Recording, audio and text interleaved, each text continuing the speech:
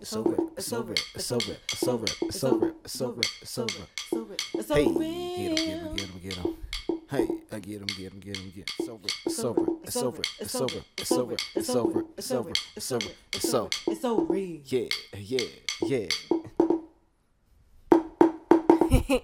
I mean, these are the things that I think about. It takes a village. Hello, good morning, good afternoon, wherever you may be, and welcome to It's So Real What's good? with your girl Rocky. And your boy O. And today we talking about coming home for the holidays and being with your family. Family time. Right. So, you know, it's interesting when you come home once you move away, or you may be down the street. I don't know. But depending on where you're at. You never know. But coming home for the holidays can be different things. Like, you want it to represent like this good time with the family, but there could also been some problems with the family too. Like when you were a child or as an adult and just nobody talks about that shit, or that shit comes out over Christmas dinner, you know? It's very, very interesting coming home for the holidays as adults now. But you were talking a little bit about the roles that we play. So I wanted you to elaborate a little bit on that. So I talked a little bit about this on a post I did on Smart Love. Check that out for a little slight plug for like relationship advice or just facts about relationships and ways to open up connection and form stronger connections with your partner, whoever you may be. Love is love. No discrimination around here. But of course, I always support black love. That's what I like.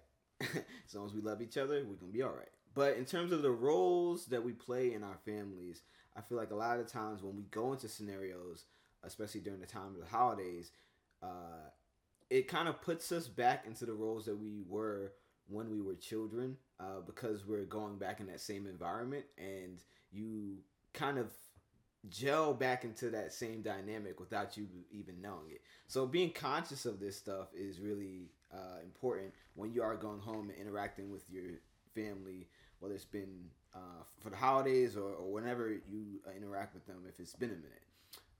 So the example for me was like, I'm always the comic relief in my family if there's any anxiety or stress or anything else like that, because of just my personality. Now that's an adaptive way of dealing with things to make sure that my family's not too, like, the tension isn't too big or anything else like that. And it helps with everyone who's involved in like Thanksgiving or if there's any tension between family members in that way.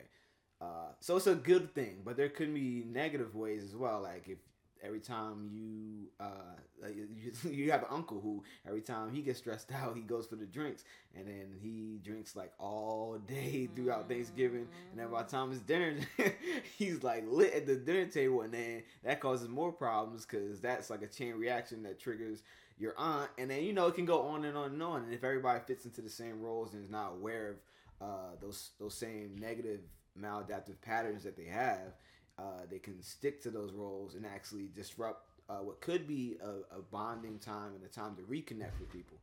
So just being conscious of stuff like that, really checking in on yourself and seeing what role you played when you were a kid or a child.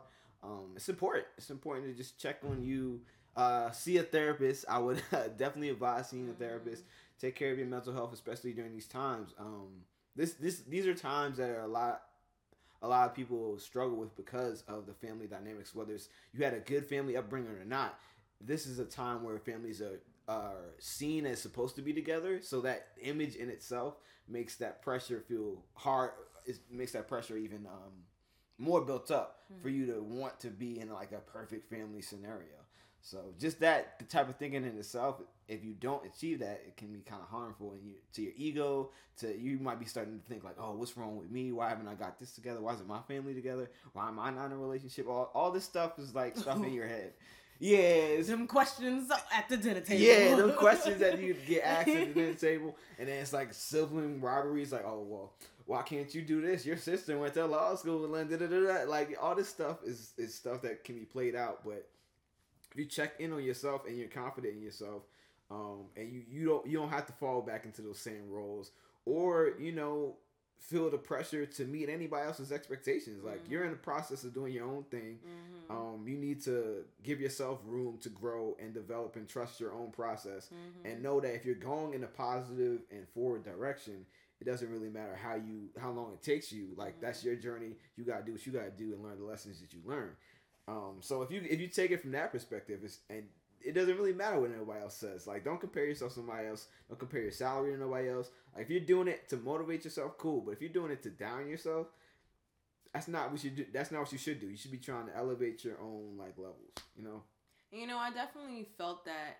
Because when I was going through undergrad, shout out Hampton University. HU. The real HU. But, sorry, Howard. So I was going through undergrad, and I was really starting to develop who I was, what I believed, what I valued.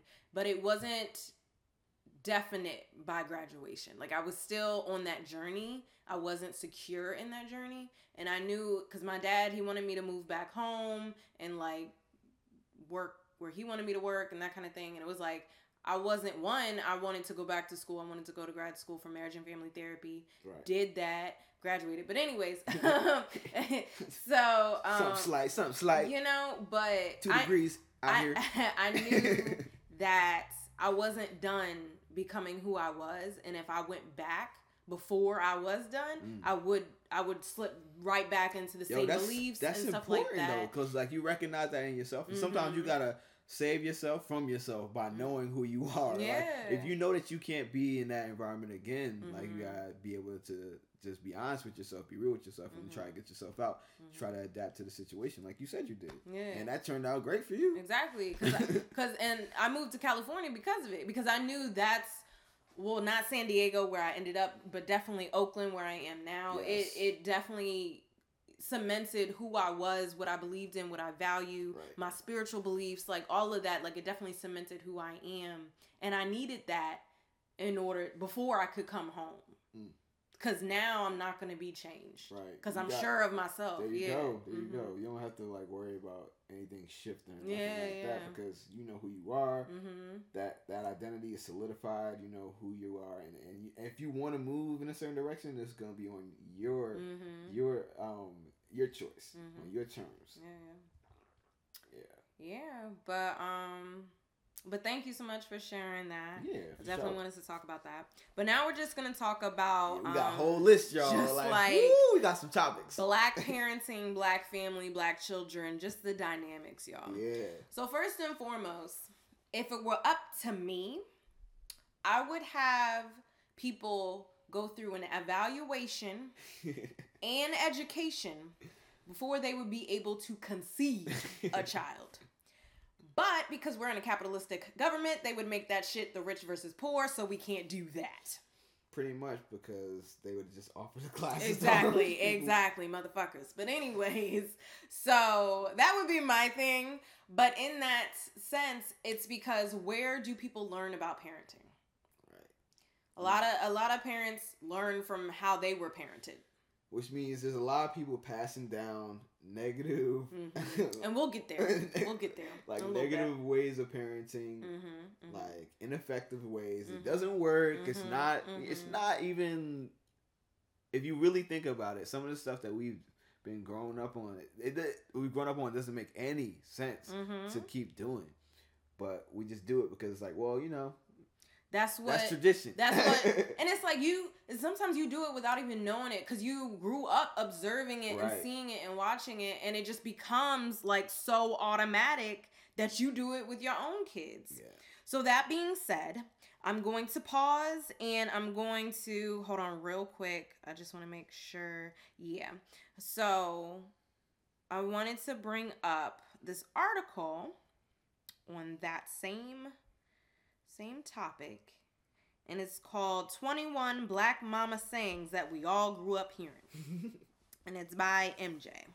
So let's go through this list. We can comment on them as we hear them. First, I'm not one of your little friends. Classic. So that is definitely making sure the dynamics are there, where the parent is in the hierarchy and the children are below. Right. Know your role, know your place. Exactly. Respect your elders. Oh, here's another one. Do I look like Boo Boo the Fool? Yo, it's so crazy that like if a person who was not black was just hearing these, they were like, "What the hell does that mean?" Black Mama Sayings. For real, it's definitely within the culture. That's what I'm trying to tell you. I know we talked about this earlier, but black culture is a real thing. Don't let nobody else tell you different. Check out episode 2. What kind of black are you? Know that. So number 3, a hard head makes a soft behind. Yeah, I heard that one before. See, the issue I take with this is a lot of times you wasn't getting smart. A lot of times you wasn't being stubborn or a hard head. You were just asking questions. Either like, or yes, disagreeing in a polite way. Yeah. You know how like when you make a point and you got them, like dead or right, you like, yeah, motherfucker, I got you. I don't care if you older than me. You wrong. Nah. They be like, nope. They just pull I'm the adult card. And I know what's best. I know what's best. Like, don't ain't question me. You don't always know what's best. And that's okay. You do your best. But you don't always know what's best. Like saying that you know everything is like not even good. Because then you setting yourself up for failure. And setting up unrealistic expectations of what a parent's supposed to be. So when you do mess up, that's like the fall from grace right there. Like you're supposed to be perfect. And then you don't even teach your children about learning from their mistakes. That's what y'all need to really be teaching each other about. Right. For real. Number 4, first of all, check your tone. Ooh. Yeah, I had a tone. Yo, I love this one. First of all, watch your tone. Watch your tone. You need to watch your tone. Who you think you talking to? 5, my personal favorite. Stop all that crying before I give you something to cry about. Which is usually said once you've been whooped. Like, that's a natural reaction to cry. It's already happened. Like, what you want me to do about this? I'm in pain. You gotta stifle that shit. Like, for real? Like, come on. What you want me to do? So, let's see. Number 6. Ooh, another favorite. You got McDonald's money? This applies to anything. Like, it really do. But McDonald's was, like, the best go-to for that. It's just because it's a common thing. Like, everyone's like, McDonald's. But yet, we went, but it was, like, on their terms. You know, we went to McDonald's. That's why we knew McDonald's. We was like, I want it. True. And it was like, you got McDonald's money? Which, thinking about that, is actually really chill. My Caribbean ass was not at McDonald's. My ass was at home. I went, like, every once in a while, maybe. Well, my family, it was like, my mom cooked during the week, but on weekends we eat fast food. True. I don't know, like, we used to, for real, just stay eating in the house, like, maybe go out every once in a while, but my mom's cooking was so bomb, it's like, every time I went out, I'm like, it's okay, I guess. Like, well, that's good shit. Yeah, that's how I love it. Like, I'm trying to have it like that, at least. But I would probably do it in your way, like going out to eat. That's what I do now. Basically, it's like whenever I'm going out to eat, it's for the weekend because I'm trying to save money, stack my bread, and just cook. Plus, I could cook too. Know that. But yeah, on to the next one. All right. So 7, don't get in trouble following behind them white kids. What you think about that? Well, for me, that was different. Like, my upbringing was... There were some white kids around me during, like, when I was, like, a kid, like, elementary school. But not that many. And then when I went to high school, it was the same. Like, majority of my school was minority. So, we were... Yeah, lucky you. I went to a predominantly white high school. Yeah, no, I was blessed. Like, that's why I got introduced to a lot of, like, Asian American and Latinos, and that's just my exposure to other cultures was in high school. So, and white people too. These are like the white people, well, for the most part, the white people who are like Eminem now, like woke, but just like, yeah, all right, don't get too carried away though. But yeah, that's the best way I can describe it. I think this saying applies to like the stories you heard about white kids cursing out their parents and hitting their parents, like. That wouldn't, no, you would die. It's interesting that happens, though. I wonder if that's just some disrespectful ass shit. What if this is a theory about like how white mothers didn't care for their like infants. It was the mammy that did. So maybe they didn't get the loving and nurturing from the mom. Right. Or the disciplinary actions. So they're like, whenever stuff goes on, maybe that's like another. Although, I don't know, because I don't know if mammy was disciplining the white kids. I think she was, but not in that way. But like, it's like the white kids would be able to do whatever with the mom. Maybe. I don't know. All right, 8. I hope you know the schoolwork like you know them songs. Yo, so true. But if y'all could memorize, if you could memorize them songs. But shout out to them teachers who are using songs for their lesson plans. And this is what I'm saying. Think outside the box. Like, why the kids always gotta come to you? Why can't you come to the kids? Exactly. You know what I mean? Exactly. Like, why can't you reach the kids where they're at when they're trying to learn? What are they excited about? Why is it always, okay, well, this is how I learn, so you gotta learn this way. This is what I mean about breaking tradition. Not every tradition is good. The way that we learn is not the best. Clearly. Look at our standards in the world. Like, we don't even know how to think outside the box. You got a whole bunch of people that just follow whatever's cool or follow whatever's popping and just be sheep about it. So we need to learn and teach people, especially our children, like different ways of thinking, how to think outside the box, be critical about your thinking and not just go with the norm. True. The next one, you smelling yourself. Feeling it. I mean, shit. Why is that a bad thing, though? It's not. Depending on when you're doing it. It's usually after you did something stupid. Oh, so you think you feeling yourself, huh? You good? You smelling yourself right now? All right, okay. You think you come here. Something like that is usually one of those things. True. Like, oh, you think you bad? Oh, all right. The next one. When we get in the store, don't touch nothing either. That's when I was one of them kids. Like, maybe for like a little while you had that phase, but after a while I learned my lesson. Keep your damn hands to yourself. Leave them M&Ms up on that damn show. What the hell you doing? The next one, fix your face. Fix your face. Yeah. Sorry, y'all. I'm remembering like. This is not on the list. Flashback, y'all. I did. You had I did to my mama, but I don't think these are on the list. It's a Raven moment. Her eyes got wide as hell just now. So I don't think it's on this list, but like when you be doing them sighs and breathing hard, my mama be like, "You got a breathing problem?" Oh shit. You need an asthma pump, huh? What's good? You need an inhaler? Yeah. All that huffing and puffing. Yep, that's exactly right. Yep. You ain't say no more. I already know where you at right now. The next one, I don't care what so-and-so's mama does. I'm not so-and-so's mama. Yeah. Same thing with kids too. Like, I don't care what they doing. Like, what their parents allow them to do, or what they doing, or what games they have. Right. Like, you in this house. Right, exactly. Shutting that shit down quick. That was awesome. Ooh, I got this. Uh-oh. Keep playing and see what happens.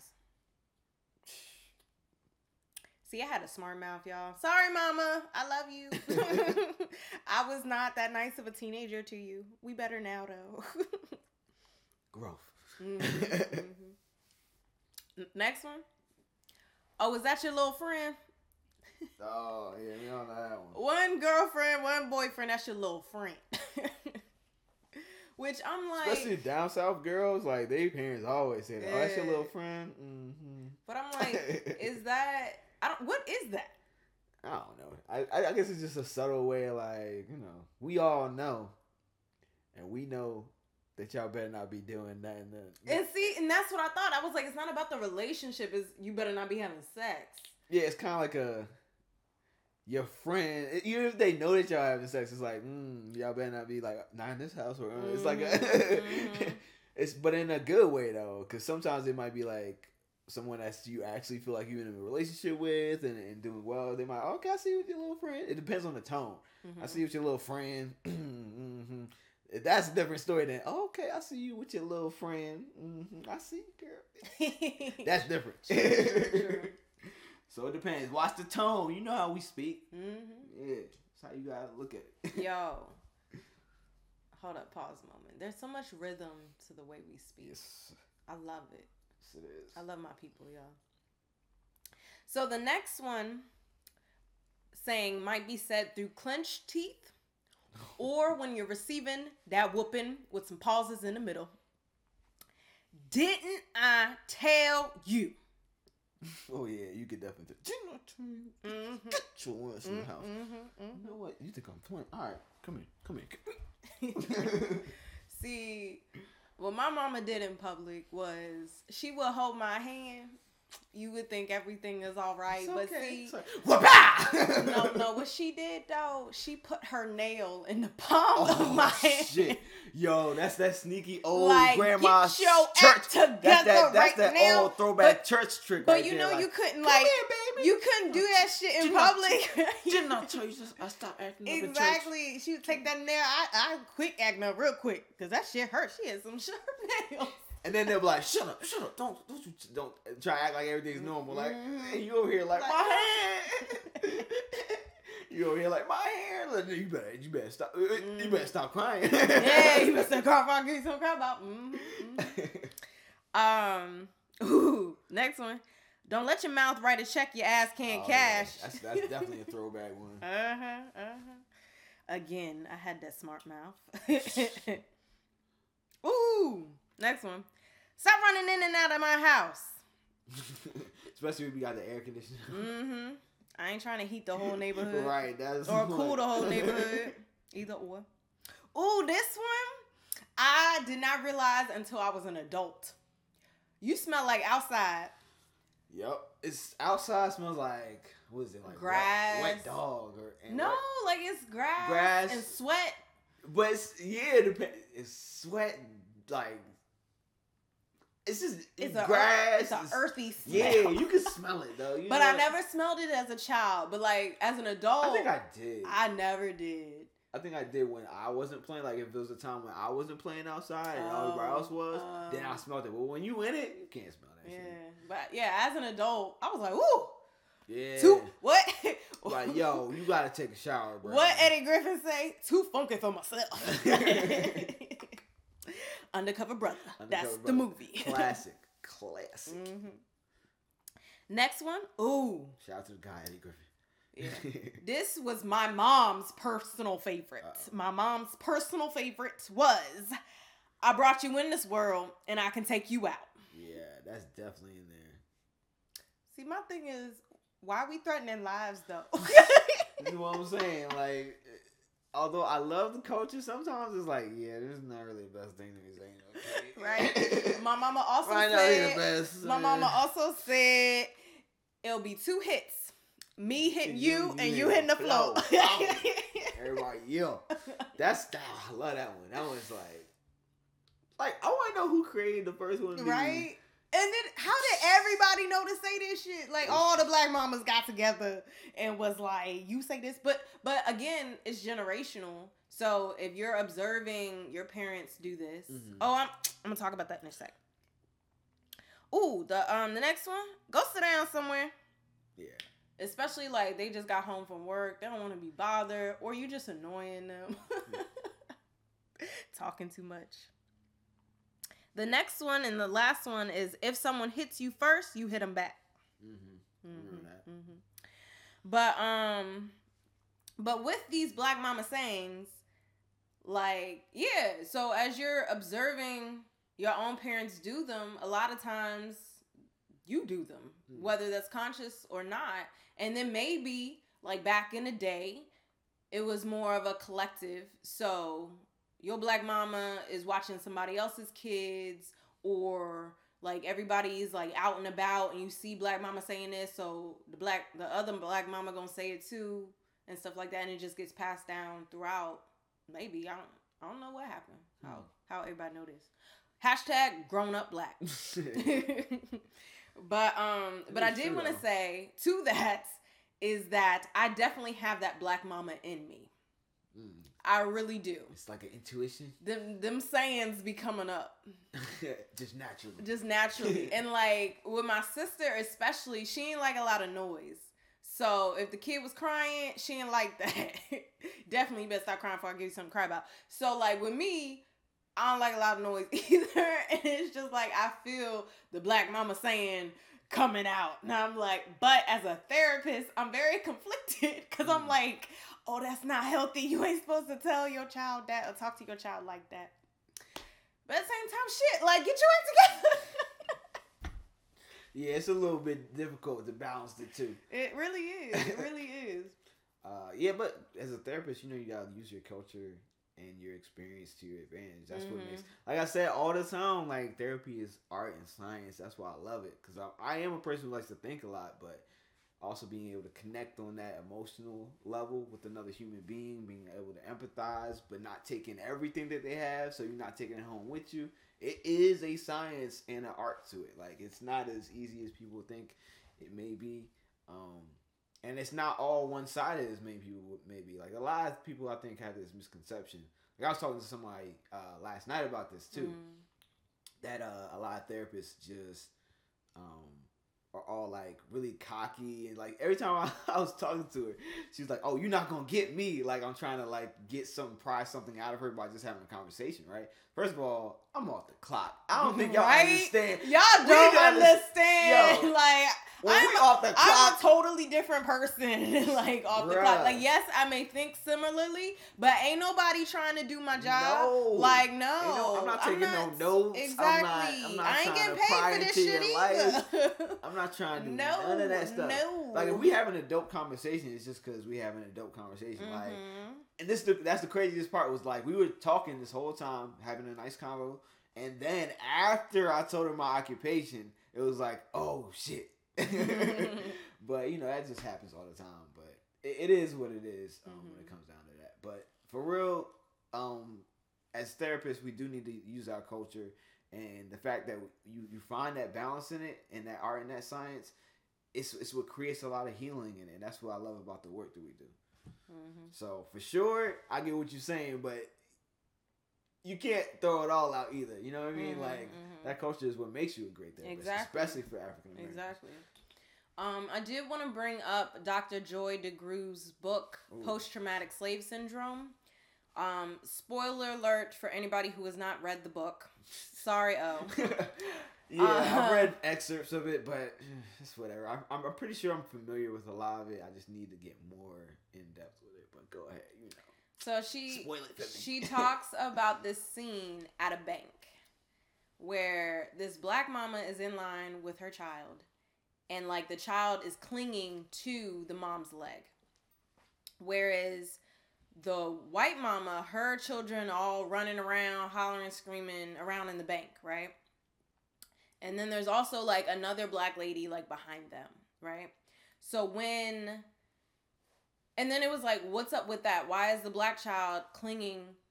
Oh, well, no, let me continue. So then the first black mom, she steps up to the counter, and like the child takes this opportunity because like she's shorter than the counter to kind of like shrink away because mom can't see her. And like the other black lady who's in line like gave her that look.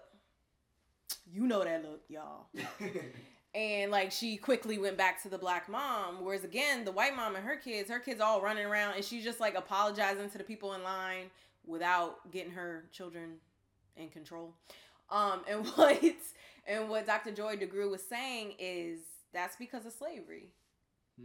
Like, one, your children weren't allowed to be children. Like, children learn through play. Children learn through imagination, creativity, and they weren't allowed to be children. They weren't allowed to express themselves and just run freely. And two, it was safety. You needed your children close with you at all times, and you can see them, so nothing happens to them. And I was like, wow. You see that shit all the time.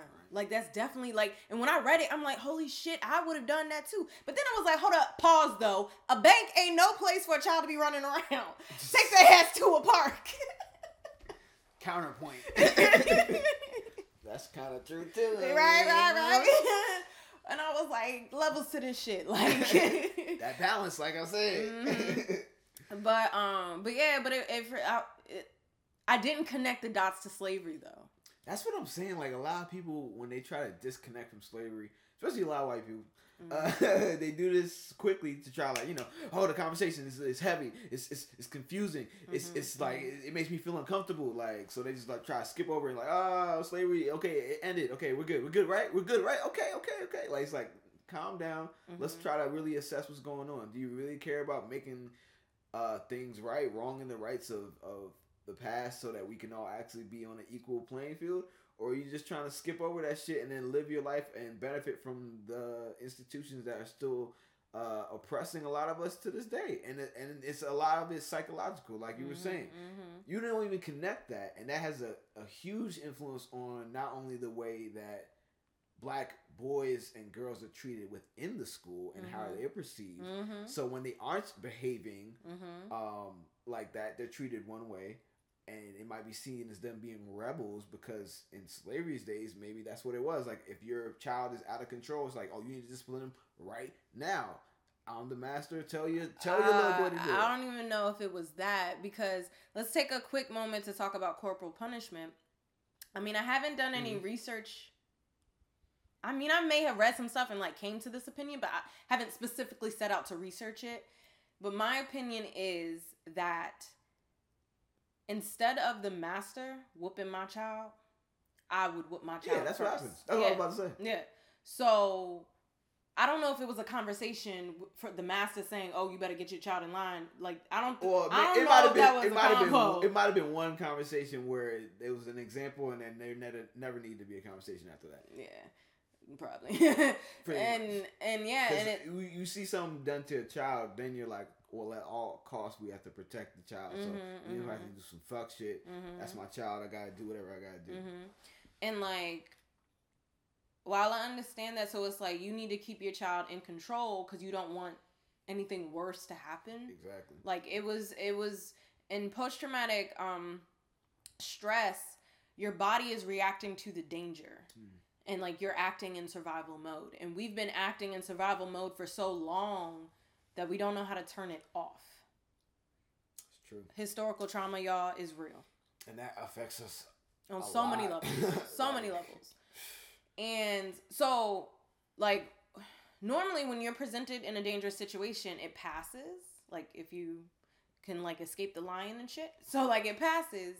So you go back to baseline. But because we're always acting in survival. But it's like, we're no longer, well, with these cops though, but we're no longer in a immediate position, except for these cops, of danger. But we're still acting in survival mode. Oh, I mean, some of us are. Because we're put in environments where everything's... There's no resources in terms of jobs, no resources in terms of food. There's no... You know what I'm saying? Like, you put people in that environment and they're literally going to have to do what they have to do to survive. Well, I'm saying, like, in my household, I lived in a white neighborhood. It's 2 parents, single family home, and they were still doing that shit. So, like, that's what I'm saying. Like, we didn't need to survive at that point, but it's so ingrained in us that that's all we know. Yeah. You know? Even when you do get out. Exactly. Quote unquote, get out. You can't get out of your minds, so you have to be able to process it. You know? You can't get out, you can't go through. You can try to go through the processing and try to get some understanding of why you do the things that you do. But if you aren't even conscious of that stuff, that's what we're talking about, like blind spots, mental blind spots, emotional blind spots, where you just don't know where. You don't know what you don't know. You know what I'm saying? This is why you as a parent need to get yourself together. Get yourself, create wholeness within yourself.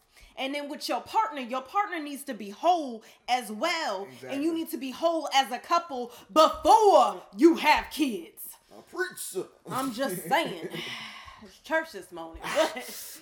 But take a sip of water. You know? I'm just saying, get your shit together, like, and that's why I was saying that evaluation and education, because they're learning from you. Right. They're being impacted from you. All your patterns of behavior are going to become the way patterns. You communicate, the way you interact with people, the way you express anger. The way you show how you express your feelings, that will tell them how they're gonna express their feelings. If you are just reserved and isolating yourself, they're gonna look at that as like, okay, so this is what I need to do when I'm feeling a certain type of way. If you're able to express with them, and I know it's like it might be new for you too, but that's what I'm saying. Like, I know I'm pushing the therapy thing a lot, but it's just facts. I don't know if y'all seen Jay-Z interview, but y'all need to watch it. I'm about to do like a project on that, putting that out this week on Smart Love. Another plug, just saying. That's all right. I'm breaking down like for real, like what he was saying about how his journey through therapy helped him not only as an individual but through his marriage as well. And Beyonce was in there too. That's right, Beyonce went to therapy, ladies. So ain't no like, oh, it's above me. I'm too shy. My thing is, I can't do it. I don't do therapy. Beyonce does it, so why can't you? My thing is, you got a problem. It ain't being fixed. So you're not going to take this opportunity to possibly work that problem out, or you just going to stay within the problem. Right. And what's it about? Is it pride? You know, what well, is it? that could be, it could be scared too, though. No, stigmas against therapy have a lot to do with the culture as well, and that's a different episode. Yeah. But go to therapy, y'all. Seek out a Black therapist. If you can. Psychology Today is a great resource. Yeah, I'm on there. Look me up. Me too. But all right, so I wanted to come back to the Black mama saying you smelling yourself. Dr. Joy DeGruy was saying that we put down our children because think about it. Your children could be sold at any point. So it's like, especially like with rape with the women, it's like if master's son is looking at your child like, oh, she growing into herself. Like, oh, she looking nice. Nah, she don't look nice. She dumb, she ugly, she don't look nice. And that's that pattern of putting down our children. And y'all know that happens in Black families. We be putting each other down like, God, it's annoying. So, and it's... Damn, that shit just hit like, right? Damn. And it's because you don't want to build that child up, right? Because you don't want them to be sold. You don't want them to be raped. You don't want them to be seen. You know, that's powerful. Yeah. Dr. Joy DeGruy, post-traumatic stress syndrome. Check it out. Another one that I thought of in relation to slavery was As soon as I'm done emotional intelligence, that's my next book. I can't find it. Where'd it go? But the one where it's like, when we go into the store, don't touch nothing. I was thinking about it because, like, white people own the stores. So if I have to go into the store to buy something, like, they were hella racist. So, like, and again, I don't want nothing to happen to my child, so don't touch shit. Right. So you're, like, taking that preventative measure to make sure that you don't get in no shit. Even if your kid is touching stuff, because white kids could come in the store, touch stuff, put it down. But they were allowed to. Exactly. They had that freedom to be children and to be curious. Right. You pick it up. What's this? Oh, okay. Boom. Put it down. Our Black children didn't have that. Or a lot of the times, oh, what's this? Oh, let me get it. Or while y'all watch the Black people. Right. Exactly. Don't sleep on them motherfuckers. But another thing, stop all that crying before I give you something to cry about. Again, back to slavery. We weren't allowed to express our emotions. We weren't allowed to express our sadness. We weren't allowed to express our anger. Cause that could be your ass. Like, and even when you were being whooped, it was so, like, there've been movies where, you know, you stifle that tear, you stifle that scream out because you don't want to give that master the satisfaction of bringing you to pain and bringing you to tears, even though it's very painful and stuff. Hell yeah. But also in times like, so say your wife is being raped and you're the husband and you can't do shit about it. And you want to get upset. And you want to kill this nigga. Yeah. And Master's like, what you gonna do about it? You can't show your anger. That woman who's being raped couldn't show her sadness. Right. It's just fucking crazy. So we're teaching our children to shut all that up. Nip that in the bud. Because you weren't allowed to have feelings. You weren't allowed to express yourself. That's what I'm saying, y'all. The culture that Black Americans have experienced and are still experiencing is like directly impacted by slavery. So don't give me that shit of it was 400 years ago. Okay? That shit impacts us on multiple levels, in multiple areas. And we don't even know it. Whew. All right. I'm preaching today. Man, I'm just like reflecting and thinking about stuff now. Yeah, it's crazy. I know, but I gotta stop because I'm just sitting here and thinking that I need to talk on the podcast. But I was just in deep thought, like, damn, man, this just affects. I was thinking about all the ways that it does affect us in societies. So just breaking that down in my mind, like, that can affect so many aspects of a child's life and then their development.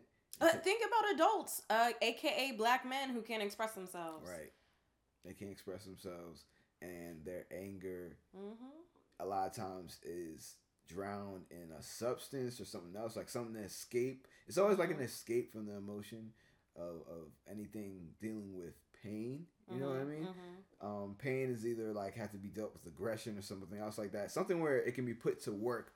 You know what I mean? It's always something that can be put to like, okay, you have to do this, you have to do that, but never like a chance for that emotion to just be still within itself. Like you can't just say like, okay, I feel sad. Like I just do. Like and it's okay. And it's okay. That, you know yes, I mean? Yes. That's never been. The opportunity has never been really even presented for a lot of men to just be like, I just don't feel good. Life right now is tough, and this shit's rough right now. Fucking like feeling that way. It's always like, oh, I'm all right. Or like I got grind. Like I got this, all that. Like, grind, do your shit, but like don't fucking fool yourself. Like if you are feeling like a type of way, like seek some help, talk to some people. Pause. Feel your feelings. For real.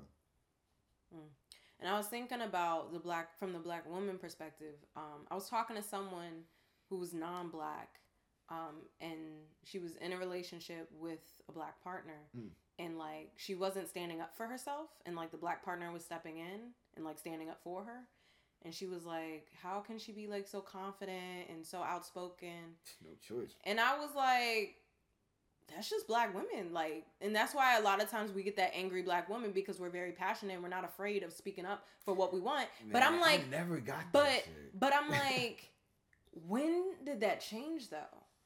Because we were slaves, so we weren't allowed to be outspoken and we weren't allowed to say what we believed. So when did that take place? When did that change happen where black women started? You know what? I had that topic written down. We're going to talk about it in 2 seconds. Okay. Because I think I know what you're about to say. Okay. And I think it's there. Okay. Right. We're going to come back to it. Put a pin in it. All right, cool. So next thing I wanted to talk about was the parent-child power dynamic. A lot of times, it's the concept of a child is seen, not heard, which could also have been impacted by slavery. I mean, think about it. You're supposed to be seen like, I see you, you can do your work, I keep tabs on your ass, you ain't escaping, you ain't plotting, you ain't reading, you ain't learning, you just working. All right, I can see you, I don't want to hear nothing, shut them songs up. But with this parent-child power dynamic,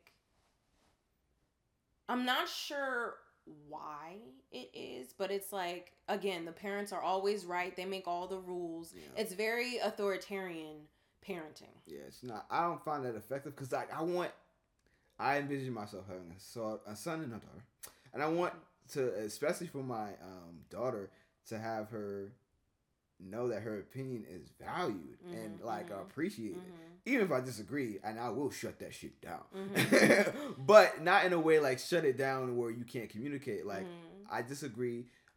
My word is going to be the last word, but that doesn't mean that you can't express your opinion. That doesn't mean your opinion isn't valuable. And it doesn't mean that I won't change my mind if I do see some value in which direction you want to go. And if you can present it, the better you present your argument, the better that you can elaborate on your thoughts and express your feelings, articulate your feelings, the more impressed I'm going to be with you and the more likely I'm going to be able to do it. Because I want my queen, my princess, to be able to do whatever she wants to do, say it how she wants to say it, and boss the fuck up. That's what I look at.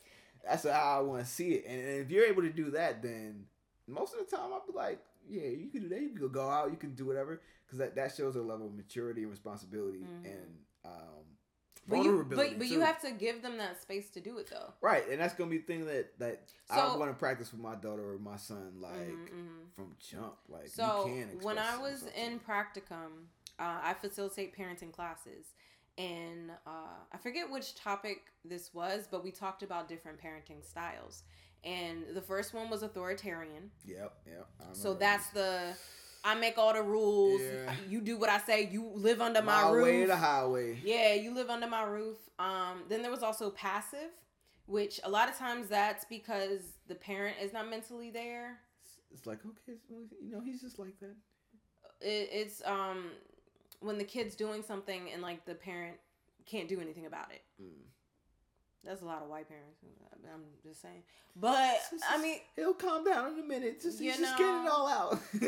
You ever hear that bullshit? But like, it's okay. It'll be a minute. Like the concept of... Motherfucker, we don't got time. We tearing up the store right now. Like, I couldn't get my child to do this. Like, what? That wasn't an option. He just wouldn't go to school today. The fuck? You better get your ass up and go to school. Who you think the fuck? Right? He didn't what? So that's passive. So then you have in the middle, authoritative. Mm-hmm. And authoritative is that negotiation, is that discussion where you're giving your children, giving your children that space. I mean, you do still have the upper hand at the end of the day, but you're allowing them that space. And what I realized through facilitating these classes and learning the material is that my parents were more authoritarian when I was young, when I was a child. But once I became a teenager, they were more authoritative. So it was more of having that discussion with them where I felt like I was heard, where they were heard as well. And we could actually like negotiate some shit. And they trusted me and I was able to do more things because I was able to communicate with them. True. So again, educate yourself before you have children. Right? It's like, come on, it's necessary. Read a book. It's okay. And that's another thing that's like so irritating because I would be facilitating these parenting classes, right? And I don't have kids. So parents be like, how you supposed to tell me nothing? Like, one, just because you're a parent doesn't mean you got it right because again, where are you learning your parenting from? Two, yes, you cannot learn it all from a book, but damn, it's helpful shit because you have not done research on what's effective for these kids. Now, I will say the research is biased because who are they testing and then who is the research for? I will say that. But also, like, you don't know what you don't know, so go read something. But lastly is that as a therapist, I'm seeing more kids. I'm around more kids. And so I'm incorporating different things that I've learned. I'm also bringing in my culture with it. And I'm also bringing in other factors of things that I've observed over the years as well. So I'm bringing in both. Again, it's that balance, you know? So as a therapist, like, yes, I believe I can be effective in helping you with your children because I may know more than you. I'm seeing multiple families, different people from different ethnicities, from multiple places in the country. So I have more exposure. So that's one thing, you know? But I just want to say, like, it's okay to read a book about parenting, okay? It is. It really is. It's not that bad. It really is. It's okay. You can learn something new. Anyways. Anything else about the parent-child power dynamic, though? I went on a little bit of a rant, my bad. Nah, you good. That's what it's about. Express yourself. Exactly. But yeah, so I was saying that, you know, my parents, they allow me to negotiate. They allow me to communicate with them. And we have a much better relationship with them. I have a much better relationship with my parents as an adult than, say, my sister. Because my dad was very authoritarian because he grew up doing what, like, his parents did. So he did what his parents did, and it was not effective whatsoever. And my sister and my parents, well, more so my dad, have a different relationship than my dad and I because it was different parenting styles. Because so my dad had my sister at 18 and he had me at 35. So by that time, he was reading all these self-growth books and self-help books and parenting books and stuff like that. So he was at a different place mentally and educationally when he had me. So he was able to do different things. So it really can impact your kids and your relationship with them as an adult as well. Yeah, I think it's all about changing those patterns, like building upon the positive patterns that you know that you have within yourself, your strengths, but also deconstructing the negative ones that have kind of like put you in this box that you don't want to be, locked up in. Yeah. Like, break yourself out of that box and free yourself by going through the process of understanding your own feelings, your own thoughts, and trying to grow from that. You know what I mean? Like, if you can do that, then you can pass that on to your kids, because then you can say, not only do I know how to show you how to grow, which is going to be more important. I've done it. I've actually broken the patterns, but showing them how to do that, that's the biggest thing. Because again, then you can break any pattern. Because parents say,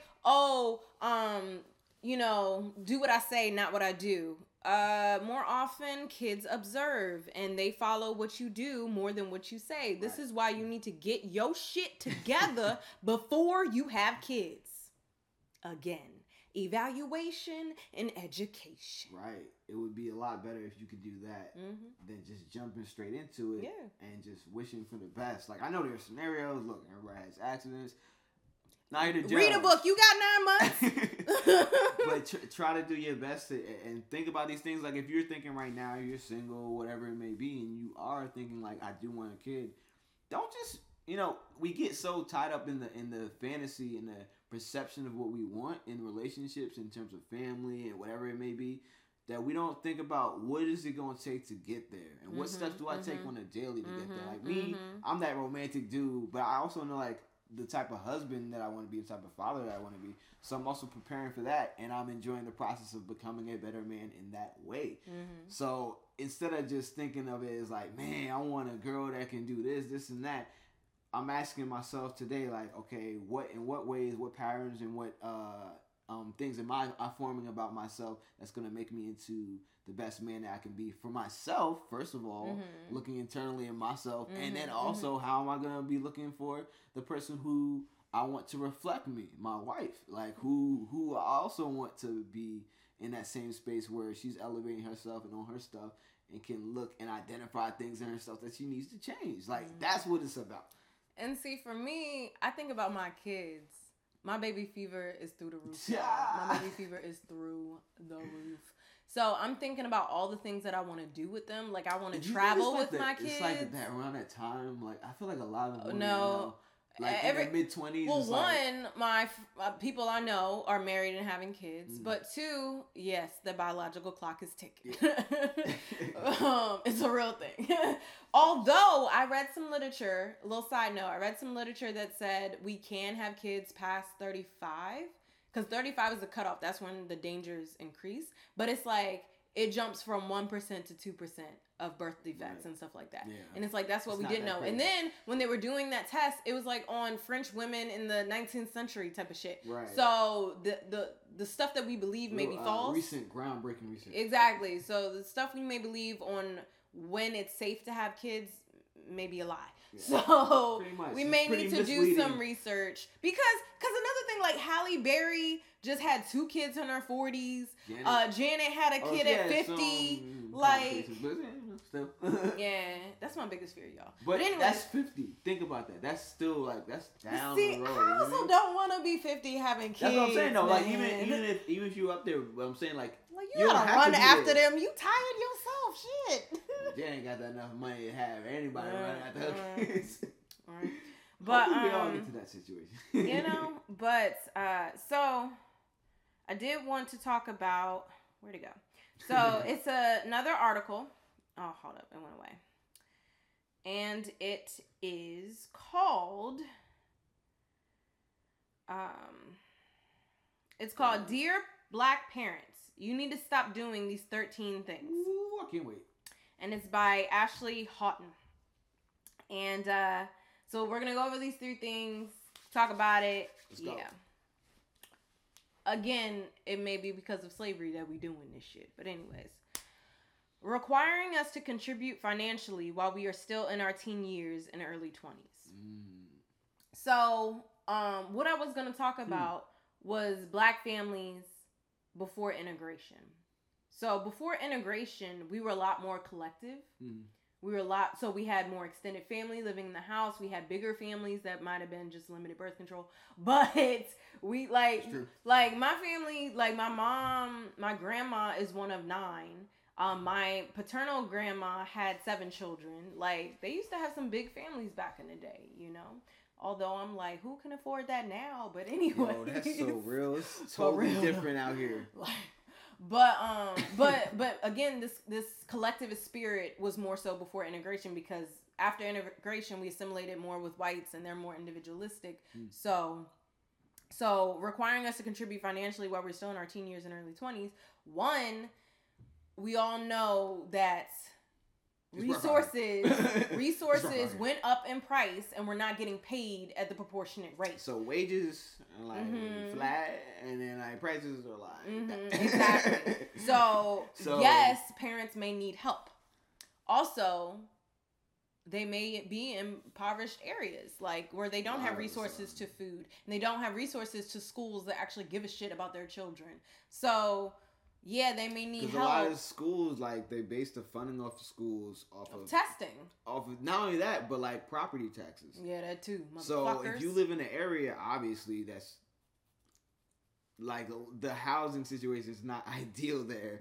The property value is not going to be ideal there, which means the taxes aren't going to be ideal, which means the schools aren't going to be ideal. Exactly. And it's a perpetual cycle, because how is the school and the environment going to get any better if the school, if the housing isn't getting any better? How's the housing going to get any better if the schools and everything else is getting better? Check out last episode when I said we need to change the whole government. The system is pretty much fucked. Sorry. And I do think that allowing your children, and see, it's interesting because like after college I didn't want to move back home, like, because again I told you about that personal journey for me, but it would have been so much smarter to move back home and save money. But I couldn't do it. But like my niece did it. She moved in with her grandparents. Yeah. But it's like, and then I've read articles and it's like, oh, you got the brother staying and his rent is such and such. You got the sister staying and her rent is such and such. You got the parents staying and their mortgage is such and such. When you could be all in the same house and saving so much money. But... And you have people who care about you for sure. People you know have your back. But because of these dysfunctional ass relationships, because of the slavery impact, sometimes you don't want to be in that house. Yeah. That's true. Yeah. All right, the next one. Using public embarrassment as punishment. Oh, man. It's really bad. That's definitely slavery, y'all. They would do the worst punishment to one, string the person up so everybody can see. Make everybody watch the whooping. Make an example as an example, yes. Yeah. So we still use that. Unfortunately. Man. Again, these are the things that need to stop. For real. What I say? Threatening our lives. What was I saying? I brought you in this world and I can take you out. We got a lot of those. Yeah, we got a lot of those. Not good. Yeah, I know what you're going to do about that one. I know, that's a saying. I feel like that might be a saying that stuck with me. I don't know. But I know it's not good. I'm going to show love in other ways. Right. You know, we're going to communicate. We're going to break this thing down. It's a balance. But, well, of course, beating and physically abusing us. Yeah, that shit. So, okay. Yo. Discipline is a big thing in black households. Belts, switches, and big-ass spoons are very familiar to the rear... That shit did not say big-ass spoons. It did say big-ass spoons. It's very familiar to the rear ends of many black children. Let me just say my mother loved the wooden spoon, y'all. She loved that wooden spoon. Dang, mama, why you love that wooden spoon? Come here. What'd you say?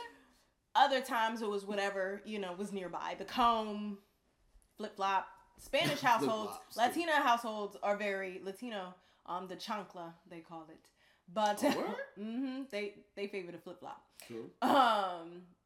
Didn't know that. The belt is every now and then. That's like I was really fucking up because you had to go get the belt. Get your dad's belt. You know it's on. And then my mom grew up in the era. I know, but my mom's era was switches. You go out to the tree, get a branch, and then it was like you can't pick the wrong one because then you got to go back out. And you'll get hurt even more for doing that. Now you trying to be smart.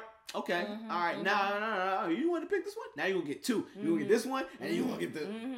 And you know what's interesting because Like, my mom was the disciplinarian unless it wasn't enough. Like, I was still acting up after my mom disciplined me. That's when my dad came in and I shut the hell up. I was done. I was sorry because his hand hit harder than hers. So, wasn't about it. But, all right, let's continue. Oh, and again, this goes back to corporal punishment, what we were discussing earlier, that I think the reason it's an issue is because of the age that it starts and the age that it ends, the frequency, the intensity, and the object used. And this is the specific thing that we talked about. Ooh, my bad, y'all. The specific thing that we talked about in the parenting classes I facilitated is that discipline actually means to correct the behavior. So if you're disciplining your child and it's not to correct the behavior, it's because you're mad. You're just taking your anger out. Yeah. On your child. So if your child's doing some shit, you as the parent go take a time out, take some deep breaths, get your shit together, and if you come back and still feel like whooping that child, then maybe that's what they need. But like, is it to correct the behavior? And actually think, is it going to be effective in correcting the behavior? Like, that's supposed to be the goal. Exactly. And apparently, what I was learning, because I had a white supervisor, loved her to death, but she was for the timeouts. So, and like, apparently people weren't using them effectively. And that's, I'm not going to go in that right now, but apparently people weren't using them effectively. I don't know if I'm going to be using timeouts for my children. Because usually, so if a behavior is happening, a lot of times parents say, is this behavior acceptable or not, rather than why is this behavior happening? Thank you. It's like, take it a level deeper. Don't just think of it on the surface. Like, why is this happening? Like, has this happened before? Like, what's going on? This is new. So this behavior is happening. You've never acted like this before. I gotta beat your ass. Like, no, like, you've never acted like this before. What's up? What's going on with you? And see, with this behavior happening with timeouts, you're isolating them. And a lot of times, this behavior is calling out for attention. Any attention is attention, whether it's good or bad. And it's like, you need to talk with them. You need to be there with them in their face, what's going on, versus sitting in a corner somewhere, you know? Timeouts are good for de-escalating one's emotions, and it's supposed to be that. But it's supposed to be a tool used for communication afterwards and understanding afterwards. It's not just supposed to be like the end-all, be-all. Like, okay, you're on timeout. Okay, what did you just learn? You just learned to face a wall whenever you're in trouble. Like, it may have calmed you down, but again, it's supposed to be used as a vehicle to better understanding. It's not supposed to just be like, all right, I seen the wall. You know how many times like I would get in trouble with school and I'd just be like, whatever.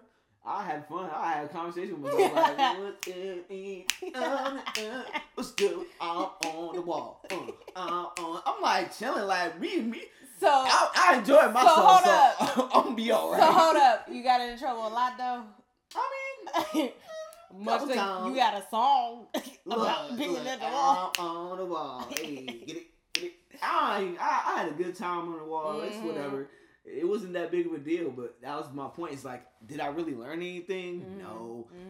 And then you would get attention from the class, like if you climb around the wall. It's like you still get everything that you want without actually learning the lesson and have somebody break it down for you, who actually in a caring way, like where you can actually hear it. You know what I mean? Like, we need a lot more teachers like that who are willing to go the extra mile. And they need to get paid for it. Yes. Shout out to teachers. You should get paid more. Like, you should definitely get paid more. It's ridiculous. I'm not, like, ridiculous. 6 figures at the bare minimum. Like, you were literally raising the next generation, the future of society. Like, that affects literally everyone. And think about it. Like, you are with the child majority of their life. Like, majority of the day, they're with the teacher. They're not with the parents. Yeah, they're with their peers as well, but like they're with the teacher, you know? That's a very important role. It's a huge part of their lives and who they're going to be. It's going to mold them to who they're going to be as an adult. And that's going to affect everything. Like I said, that's a whole generation being lifted up and educated. If that's not taken seriously, then so that being said, we need more Afrocentric education because I'm tired of this Eurocentric ass shit. Yes, man. And then 2, we need to understand that there are Black learning styles. And we need to learn about them. They're like, honestly, there are different styles than just American style. Like, this country is so isolated. Like, we know nothing about any other country. Fuck a lecture. And that's why we keep thinking we're like the best at everything. And I'm like, yo, no, dog, you just gotta look. You just look up north, and you can tell you're not the best at everything. Exactly. But we just isolate like, oh, America's the best. We just so focused in on this little bubble, and that's why a lot of people like. I hate that there's still some people, that consider Africa is still like this dirty like continent. Well, first of all, they think it's a country. Anyways, they think it's like this dirty place that's undeveloped. It's got like no resources and all this other stuff, and just all these negative views about their own like home for real. And I'm really tired of seeing that, because if they took just a second to do any type of research, they would see how bountiful and rich that whole continent is. Okay, we gotta wrap it up soon. Oh yeah. But I did want to say about the education. Not only are there Black learning styles, but there are also different types of learning styles, and that's more common. You have the auditory, you have the what's the touch? Kinesthetic or something. You have the different like types of learning in that form, and schools do not cater. But anyways, back to this list of shit Black parents need to stop doing. Discouraging us from pursuing the arts. Damn, that's very true. Do you know how creative the Black people are? So ingenious the Black people are. And stifling that is stifling us. So it doesn't help with other realms either. Like, for me, most people that I know who are smart, they also have an artistic side to them.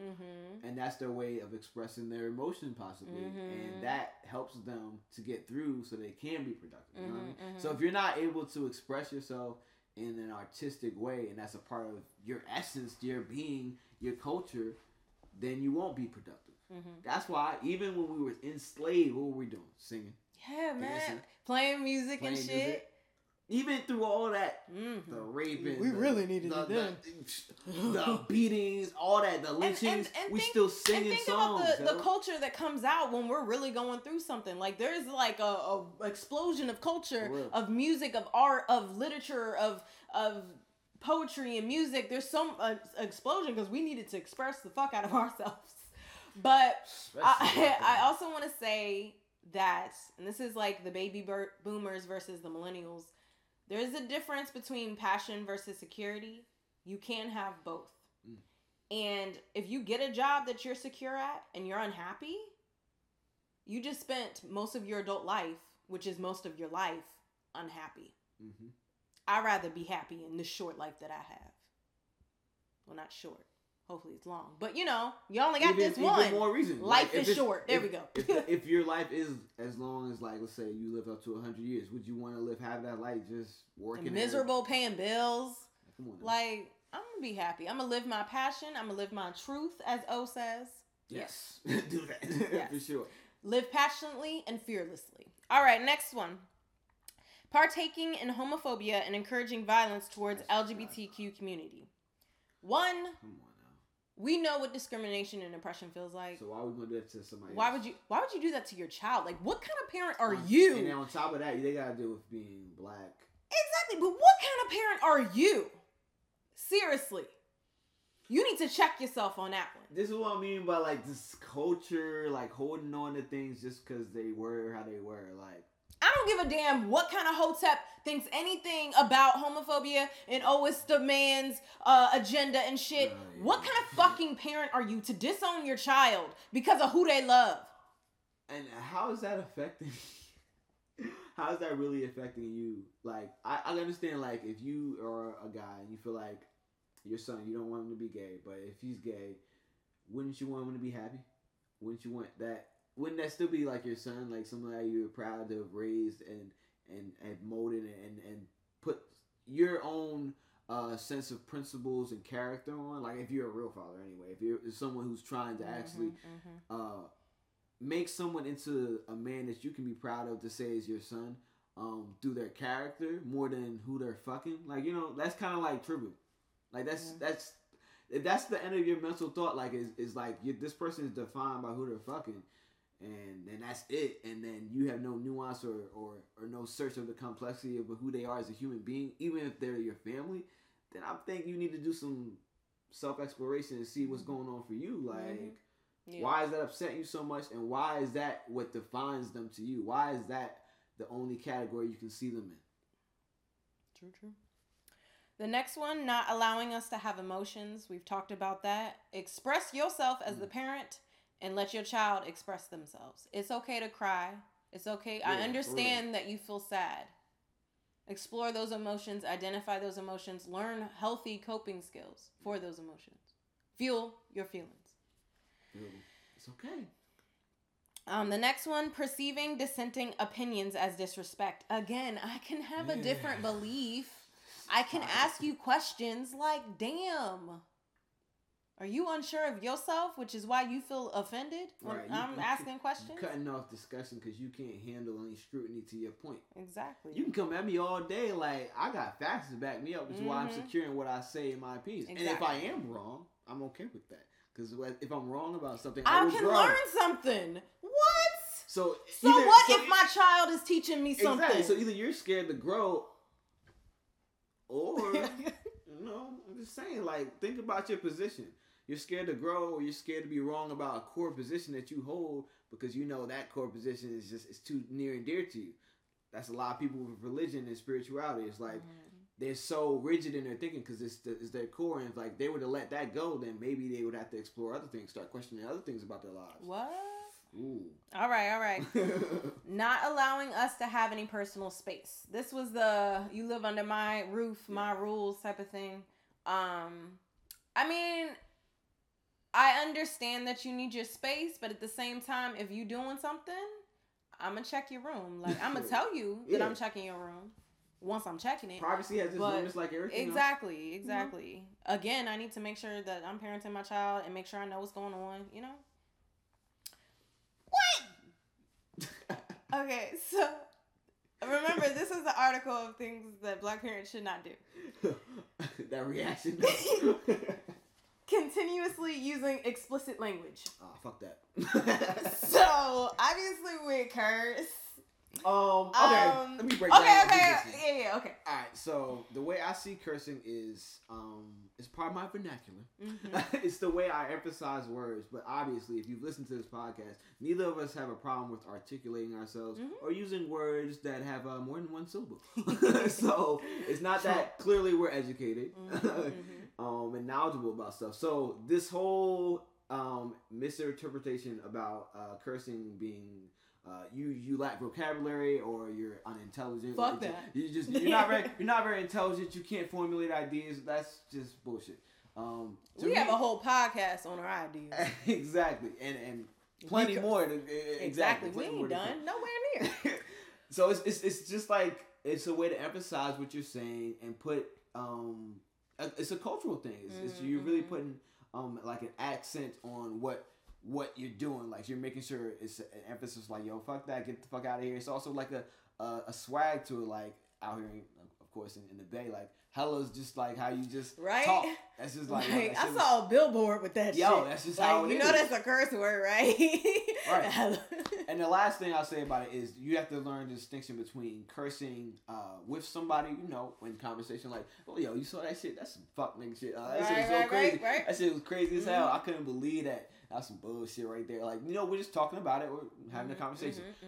And that's different between cursing at someone like, yo, what the fuck did you say? Yo, that's just. And then calling somebody out the names. Although I do know I use motherfucker a lot. But it ain't nobody's face. And the other thing you have to take into consideration is just the context. Like if I'm rocking with Rocky and we just talking like, yo, this is some bullshit. I'm like, yo, get the fuck out of here with that bullshit. She knows I'm just joking.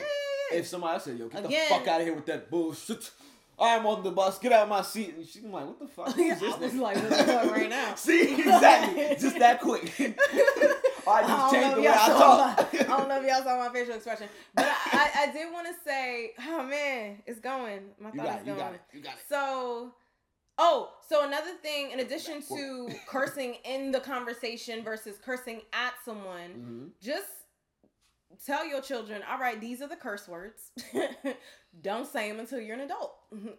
I mean, Pretty much, because and then if you could break it down like how we just did, like these are words that can be seen bad in one way and good in the other way. And until you're old enough to learn how to use them correctly, I don't want you using this language. Even though I use it all the time, I'm going to say this one. Don't do what I say. I mean, don't do what I do. Do what I say. Okay? I'm going to say that one for that. Okay, next one. We got to wrap it up. Oh, yeah. Pretending that you're never wrong and not apologizing when you are, in fact, dead wrong. Again, growth. Making us call everyone auntie and uncle. Why can't we do that? Everyone is not your auntie or uncle, and you really should be careful about who you let around your children, which leads to my final point. Oh, yeah, that's true. Oh, I see what they're saying, though. I mean, okay, so this is going to be the final point, but fictive kin is a part of our culture because, again, we're innately collectivists. So we have play cousins, and we have yo auntie, which is really your mama's best friend type of thing. Like, that's a part of that fictive kin, and it's that culture of extended family. So I think they got it wrong on this one. But I will say, for the next point, ignoring sexual abuse and shaming your daughters, we got to stop. If your child says that, you listen. Fuck whatever relationship you're in. You listen. Fuck whatever family. Like, and that's the thing. Toxic. You have toxic family, and a lot of adults now, the millennials, are like, I'm not going to put myself in a toxic situation just because of my family. This is where the concept of chosen family comes from. Yep. Because and in a lot of ways, chosen family is more intimate because, again, you chose them. Exactly. It's like your partner. It's like sometimes arranged marriages work, and they do. Other times it's like, yo, I ain't choose you. Fuck. Damn, child. I was trying to be in love. And again, because a lot of times we're in relationships and we're having children before we really got to know ourselves and really dig deep within ourselves and see what our flaws are and how we can grow. There is a lot of toxicity within families, and no, you don't have to deal with that bullshit. Facts. But we gotta wrap it up. Yeah, we going over. I know. We was having a good time talking to you. Thank you for listening. Thank you for listening, y'all. Be safe out here with the holidays. Don't kill nobody. All right. Take your time outs. Take your time outs. Stay positive. Try to grow. Try to be aware of yourself and your actions, your emotions. And realize that knowledge is power and you never stop learning. Know yourself. And know that slavery deeply impacted us. That's for damn. That shit fucked us up. Historical trauma is real. All right. Thank you so much. And it's so real. We out. Peace and love, y'all.